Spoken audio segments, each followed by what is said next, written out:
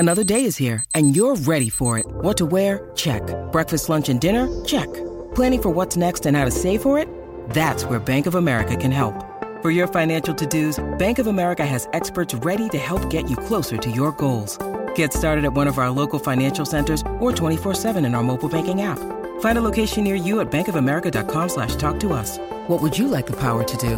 Mobile banking requires downloading the app and is only available for select devices. Message and data rates may apply. Bank of America N.A., member FDIC. When you need mealtime inspiration, it's worth shopping Kroger, where you'll find over 30,000 mouth-watering choices that excite your inner foodie. And no matter what tasty choice you make, you'll enjoy our everyday low prices, plus extra ways to save, like digital coupons worth over $600 each week. You can also save up to $1 off per gallon at the pump with fuel points. More savings and more inspiring flavors make shopping Kroger worth it every time. Kroger, fresh for everyone. Fuel restrictions apply.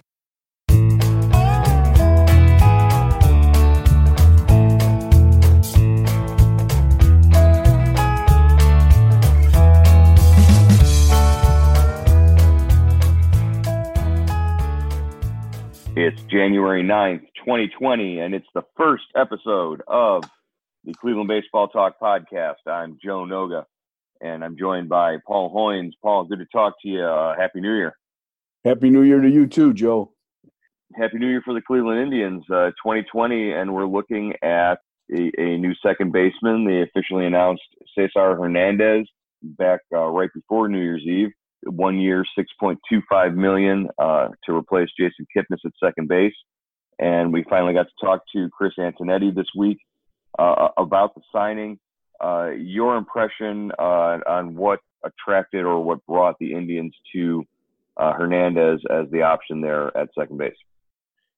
You know, Joe, I thought it was a good signing, a 1 year deal, 6.5 million. Very, there's no such thing as a bad 1 year deal. Every general manager will tell you that. But I think you're getting a talented player here. He gives them 4 switch hitters on the infield, assuming Lindor opens the year with the Tribe. That's Tito Francona will love that. And this is an accomplished player, a guy that started 155 games at second base last year, appeared in 157 games, and loved Kipnis, but Kip had reached a stage in his career where he was playing 130 to 125 to 130 games. It was hard to keep him on the field longer than that. So this guy is 29. He makes a lot of contact. He had over 170 hits last year, I think. So I think he's a good player. We haven't seen him play defense. But, from reading your stories, Fangraphs +6 defensive runs saved. Right. So I think, we've got a solid guy, and we haven't seen him turn a double play, but I imagine, after playing 7 years in the National League with the Phillies, or at least parts of 7 seasons, I think he's an accomplished guy. Well, part of making him look good, turning those double plays is going to be Francisco Lindor playing next to him for any amount of time that the Indians are going to have him this year. One of the things that Antonetti said that stood out was he controls the strike zone. He puts the ball in play. He's a high on-base percentage guy, and, when he gets on base, he can steal bases. He can do a lot of things. So I think he fits real well towards the top of that lineup, and that brings in another question, one that Antonetti was not willing to really get into. It's more of a question for Francona when we talk to him next is, where do you bat this guy? He's found the most success in his career in Philly, batting out of the leadoff spot, but the Indians obviously, they like Francisco Lindor there. Is this finally the move that gets Francona to move Lindor down into that third spot? Yeah, that's going to be interesting to watch. I think, with this lineup, if you don't have Puig hitting in the middle of this lineup anymore, it could be a time where you move Lindor down and let Hernandez hit leadoff. So we'll see how that works out. Well, I mean, like you said, you've got all of those switch hitters, and you want to lengthen things out and move guys around. You can always drop Jose Ramirez down to that 5th spot if you need to. and you've got Franmil Reyes. I think you're going to want to bat him, fourth or fifth, somewhere in there. So whatever you can do to spread things out, I think Tito's got a lot of options now with as many switch hitters as he's going to have. So that was the Indians' Christmas present right there, signing Cesar Hernandez, using some of that financial flexibility, as Antonetti called it, from the Corey Kluber trade. There's still, if you take into account what the $17 million that they saved, just about on that, you're talking, a little bit more than $10 million still out there in terms of stuff that they could do. But you're talking about arbitration increases and whatnot, raises in that regard. So how much financial flexibility now do the Indians still have to go out and go after any help in the outfield, another bullpen arm, anything else? Yeah, that's a big question. This is a team, Joe, since 2017 has cut over $40 million from the payroll. And if you look at, projections for 2020, depending on, what kind of site you go to, this is a team that's going to be under 100 million in payroll, 91 to 95 million. And you just wonder how competitive they're going to be. I mean, the White Sox, this winter alone have spent, I think, over $200 million on free agents and, acquiring salary and you just, I think it just puts a ton of pressure on the front office, on Antonetti and Chernoff, and on the coaching staff with Francona. I mean, you can't make a mistake now. Obviously they knew this going in. They knew what kind of market Cleveland is and what kind of payroll restrictions they have, but it doesn't make it any easier. Right. And the club got significantly younger over the last two seasons, and they still managed to win 93 games and stay competitive down to the final week of the season. So, so far it worked. I just don't know if you can extend that into this year and still be competitive with what the rest of the division has done around you. We're not talking about the AL East or Houston or anything like that. We're talking about the Central, which you've been able to dominate for the last, 4 or 5 years with the core that you've had. But for right now, the majority of those guys are still with you. But you're looking at, the possibility of this being the last season you're going to have Francisco Lindor, and we don't know how long that's going to be. Can Franmil Reyes step in and contribute the way that they're going to need him to over the course of 162 games? Can Carlos Santana come back and be as consistent as he was from start to finish last year? And can Jose Ramirez carry the team the way he did prior to falling off in 2018? Yeah, I think you're definitely right. And, I thought obviously one of the bigger stories or the bigger kind of headlines to come out of our conference call with Antonetti on Wednesday was, the fact that he feels more and more confident that Lindor will open the season as the Indians' opening day shortstop. And after all the speculation this winter, that's an interesting concept. But, Joe, this thing isn't going away.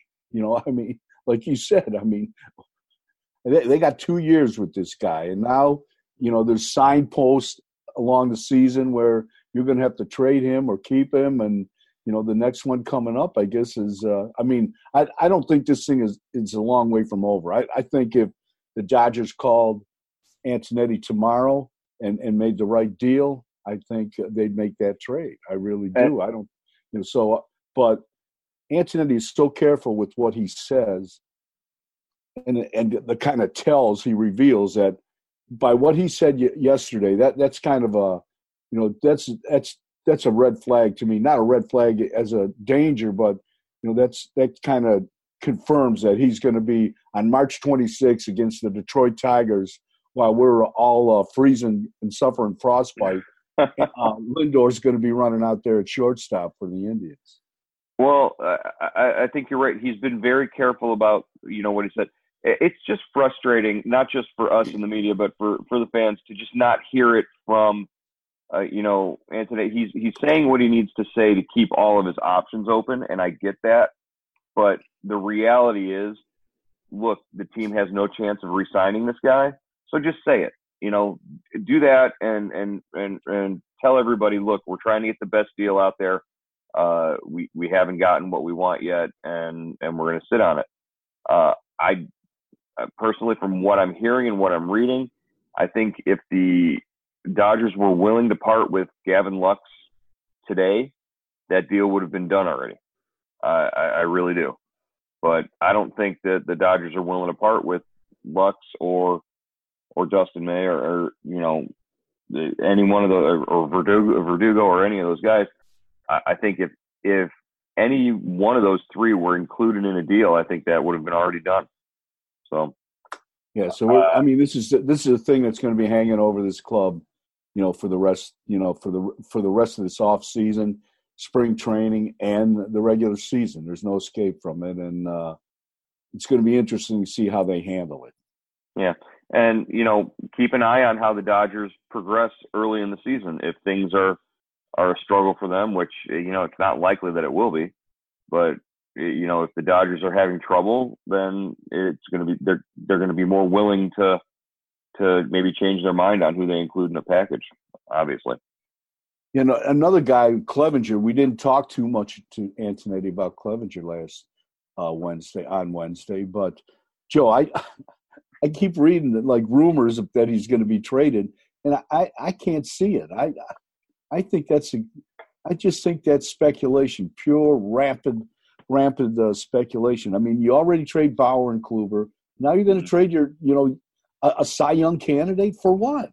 I mean, he's 27, 28 years old. He's under control for 3 more years. I guess it depends what you get in return, obviously, but right. I can't see it. I don't think it's going to happen. I mean, this is what his first or second year, I believe, of arbitration. So you got him under control, and he's not going to break the bank. Right. Projections have him at about $4.25 million, somewhere in that range. Yeah, 4.5. That's certainly affordable for a guy who's, if he stays healthy, could win you 20 games this year. Especially pitching, and especially the way that he dominates the American League Central. Ridiculous statistics against teams like Kansas City and Detroit. Obviously, that's not that tough, but a guy like Corey Kluber, built his entire career on beating up on teams like Kansas City and Detroit. Yeah, and I think he's eligible for arbitration.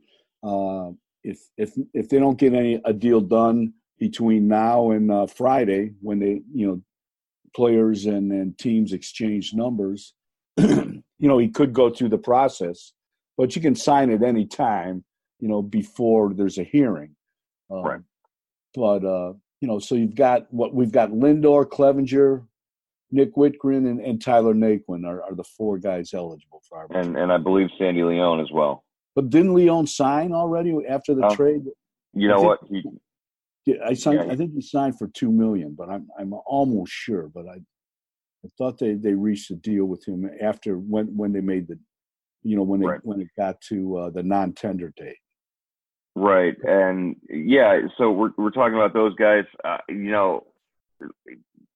Lindor was eligible to go to trial just to see how much he would get, but wound up signing, before any sort of hearing last year. Clevenger, first year. How likely, because of the Bauer influence, because of being very close with Trevor Bauer, and we all know Trevor Bauer's attitude towards the whole arbitration process.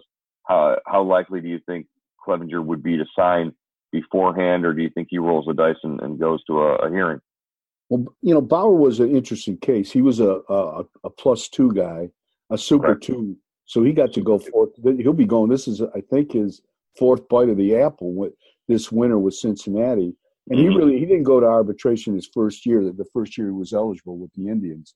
He went the last two and beat He wanted to go. That was his thing. He wanted to sit there across the table and hear the arbitrators on behalf of Major League Baseball or the representatives argue against him. He wanted to hear what they had to say.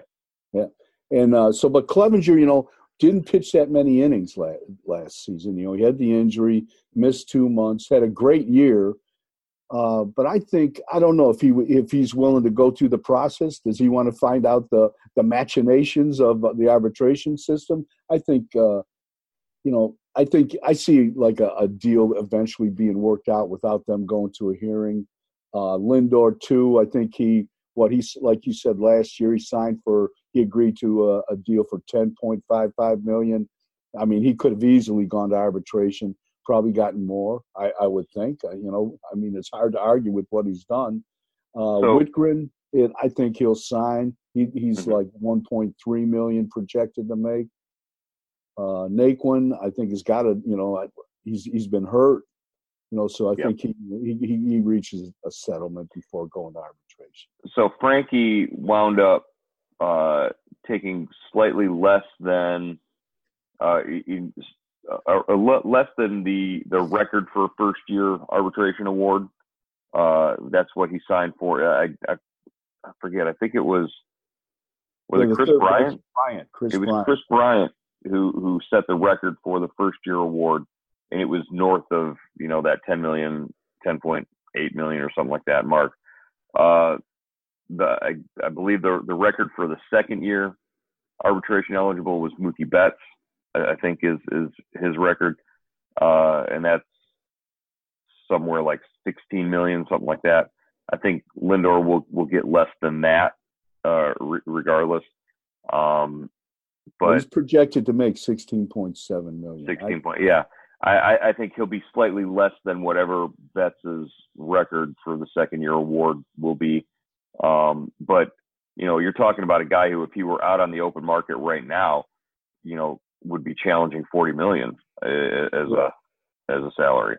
He's a $25 to $30 million ball player right now. Yeah, and that's what him and his agent are waiting on. They're watching the clock. What's I think the record, the highest paid salary is like it might be Trout right now. It's like it's north of 35 million, isn't it? I know. Trout was a $400 million contract overall. I think it was a 9-year deal, maybe. But what's his face? Garrett Cole was 36 point. I think he's averaging 36 million over the course of a $9 million deal, a 9-year deal. Right. Yeah. Mike Trout's like $39 million for 2019 was his salary. So, yeah, you're talking about Lindor certainly being up there and worth it and able to challenge for the record salary when he's on the open market. Let's jump into questions. Do you have any questions from our listeners as we get into the new year? Yeah, we got a couple here. This is from Andy Meese from Sandusky. With Jordan Luplow having success against left-handed pitching last season, would Terry Francona give Luplow a shot at an everyday job in the outfield, which would entail facing righties and lefties? What do you think? I think he's probably a platoon guy in left field. With one of the left-handed bats that the Indians have, I don't know that he gets an everyday shot to hit against right-handers. But if you look at what's been going on in the division in terms of free agents and trades and whatnot, the happiest guy on the Indians roster this offseason should be Jordan Luplow. You've got Dallas Keuchel signing, lefty signing in Chicago, I believe. And Gio Gonzalez too. Gio Gonzalez. The worst day was when the White Sox cut Manny Banuelos. I think I think Jordan Luplow shed a tear that day because he what did he get 6 home runs against? Man, 4 killed that guy. He had two home run games against the guy. It was ridiculous. But also, I think Rich Hill signed. He's not healthy right now, but eventually he's going to pitch some games for Minnesota. So there are, and Matt Boyd is still as of right now on the roster in Detroit. So you're talking plenty of left-handers that are going to be facing the Indians this year. Plenty of opportunities for Jordan Luplow to be in the lineup. Yeah, and I think he'll get a shot in spring training, especially probably toward the end of spring training. We'll see how that goes. It's interesting. When a guy platoons and has success, everybody wants him to, become an everyday player. But sometimes you're having success because you're only facing the pitchers that you do well against. So, be careful what you wish for. But I hope I think, Francona talked a lot about giving Luplow a shot at the end of the season, last season, to be an everyday guy. So we'll see how that works out. Here's another one from Bill Drummer from Wauseon. Oh. Now that second base is settled, I hope the Indians truly give Bobby Bradley a shot. I would DH him against righties and put Reyes in right field against lefties. I would DH Reyes and play Luplow in right. Bradley has nothing left to prove at AAA. At least try him for 2 months to get some pop in the lineup. What do you think? Well, I mean, I think Carlos Santana is your everyday first baseman, so there's really not a lot of opportunity to get Bradley on the field. Also, there's still lots of questions about his glove, and hardly any about Santana's glove. I mean, he's actually made himself into a pretty solid defensive first baseman. You're not going to sacrifice any playing time for Carlos Santana, who pretty much wants to be in the lineup every single day. And I think he's earned that right. And as long as he's healthy, he's going to be out there. I think you're right, Joe. That's what's blocking him. Yeah. Yeah. I mean, this guy, Bradley, if Reyes could play every day in right field, Bradley would have a shot at DH.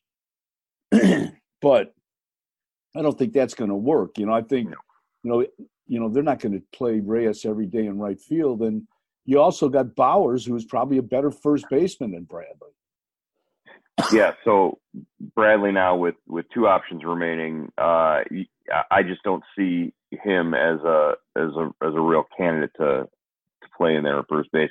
Although he gives them depth if anything should happen to Santana or if anything happens to Bowers or whatnot. But, that's what you're looking at there in terms of the backup at first base. His role really right now is to just provide the organization depth. Yeah, and he's got to cut down his swing. Hopefully he cuts on. Because he is the reader is right. I mean, he hasn't had too much more to prove at AAA, but I think he's got to work on the finer points of his game. This is from Steven from Arroyo Grande, California. Okay, I realize this question is a year old, but would the trade for Carlos Santana have occurred if the Phillies had not traded him to the Mariners? I was thinking about this question, Joe. I think it still would have happened. Obviously, the Phillies wanted to move Santana because they traded him to and I think the one holdup, there was a couple holdups that would have happened. I mean, the Indians traded Edwin Encarnacion to Seattle. Would the Phillies have taken a DH basically back for Santana, and then involved because I think they could have just did the deal, the Bowers for Yandy Diaz trade with Tampa Bay as a straight trade, and and the money was going back and forth. So I don't know. I don't know if that deal gets made. It might not get made. Well, like you said, the the Phillies had to move Santana for a variety of reasons.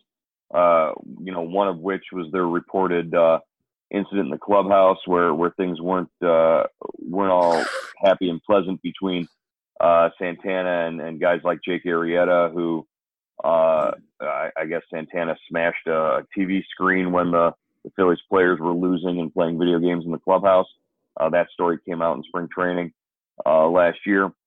But the other big reason why Philly had to move him was to get Rhys Hoskins over at first base. That was the big reason they did that, and they brought in Bryce Harper to play the outfield and move Hoskins from the outfield to first base. So really that was the whole reason that trade got done. When there was a need and there was an opportunity to bring back a guy who, by all accounts, wanted to be back home in Cleveland, and the organization and Terry Francona in particular absolutely loved him, and it worked out for pretty much for everybody because Philly got what they needed. Seattle actually was able to flip Encarnacion over to New York and get some prospects there, and it didn't wind up costing them too much. So I think that was one of those rare deals where everybody got what they wanted, and it worked out for everybody. Yeah, that's it's an interesting question, and I just don't because obviously like you said, the Phillies had to trade Santana one way or the other. All right. Well, some interesting questions from the readers. Obviously, keep them coming. Keep sending them.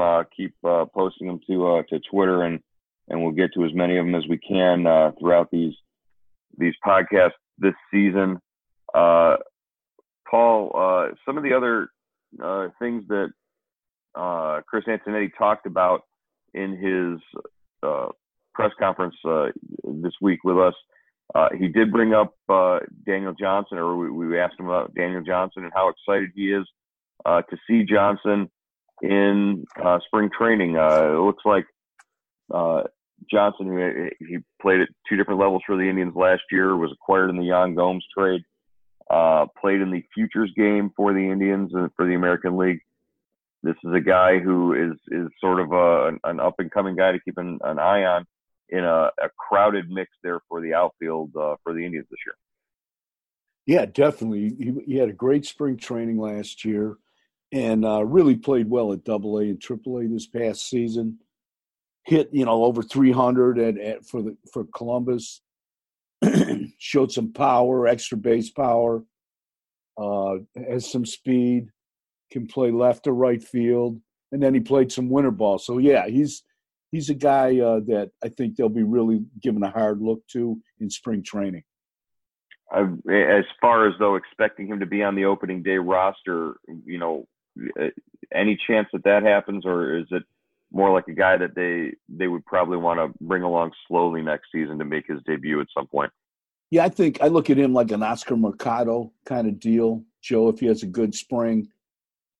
Francona always says he doesn't like young players to come up in Cleveland in April because April can be a cruel month weather-wise.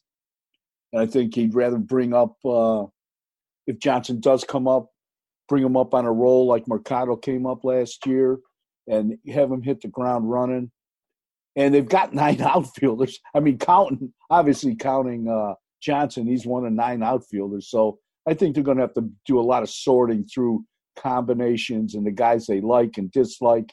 Zimmer and Naquin are kind of injury concerns. Are they going to be ready? Naquin we know isn't going to be ready, and Zimmer going to start the year at AAA. So I think they've got a lot of questions here. I think Johnson probably is going to be better served starting the year at AAA and then coming, if he gets a shot, if there's an opening, and coming up, in May or June.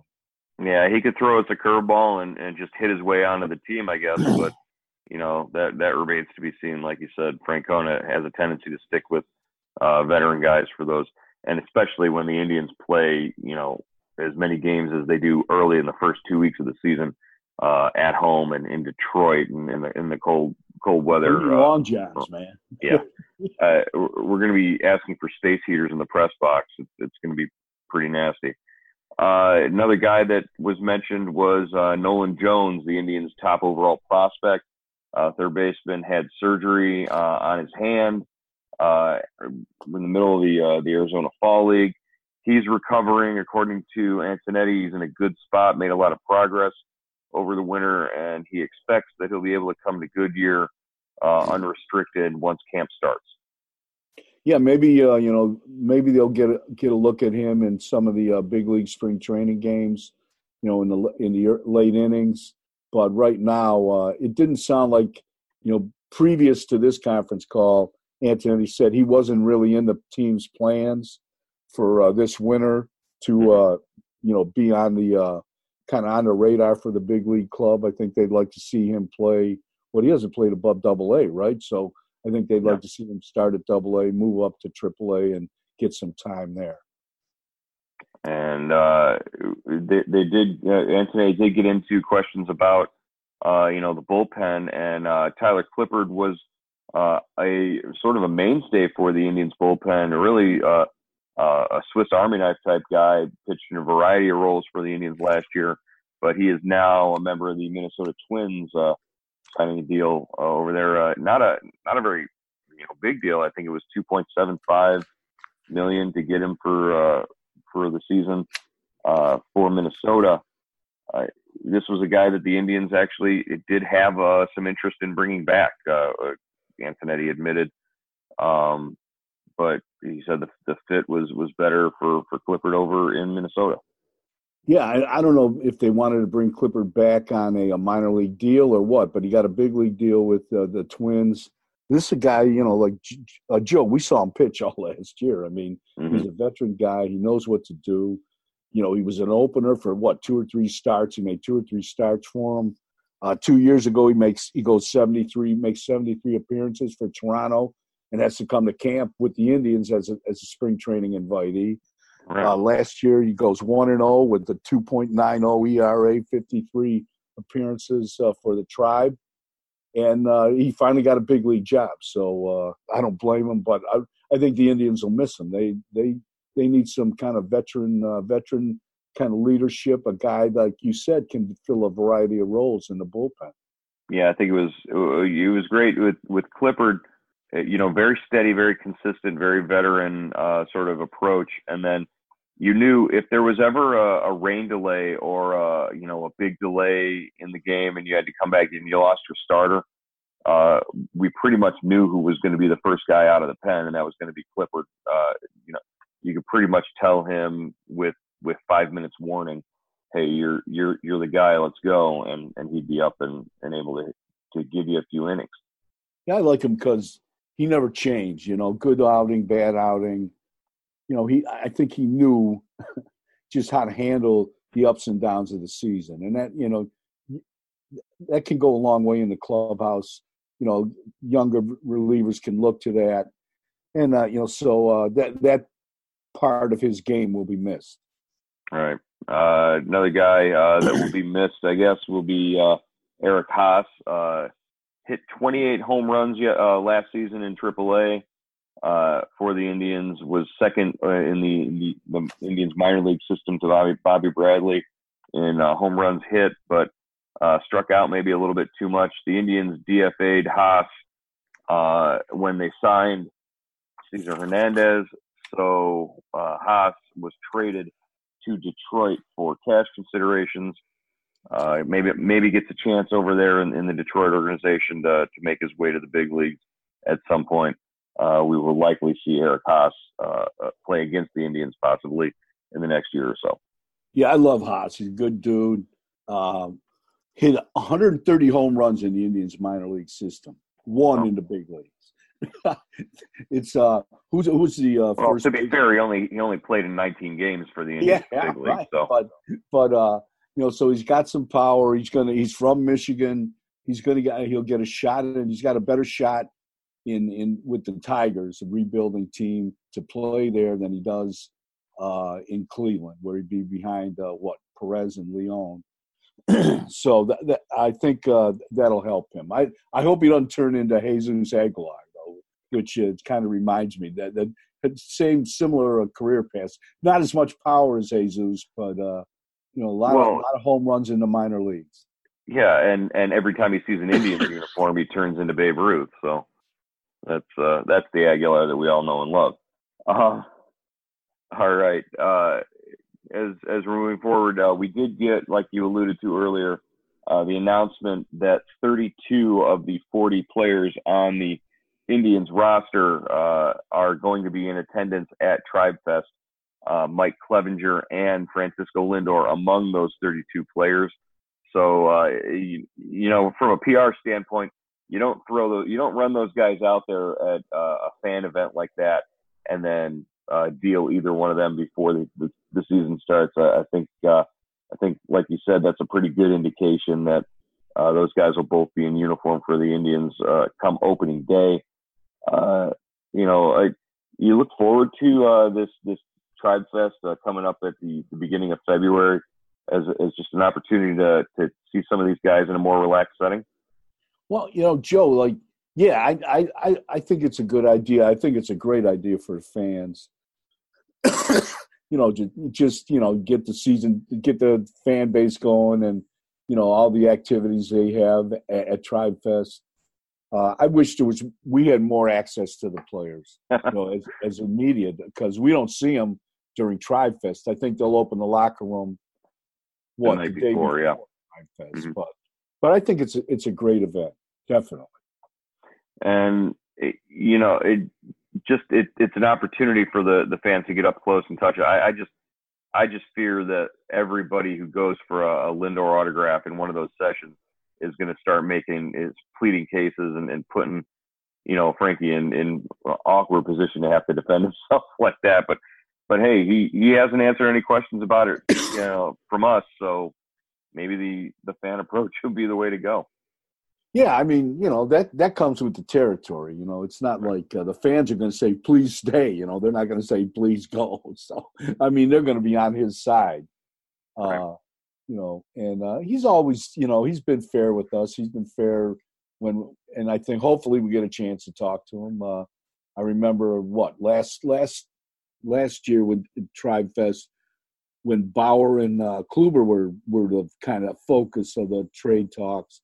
I don't think we saw those guys in the locker room. We didn't see those guys, and we didn't see Lindor. We didn't talk to him much. So, that was they know when to stay out of the clubhouse when we're there. So, we're also looking at you can also tell it's the off season because the dates circled on our calendars coming up. The Cleveland Sports Awards are coming up in a couple of weeks here towards the end of January.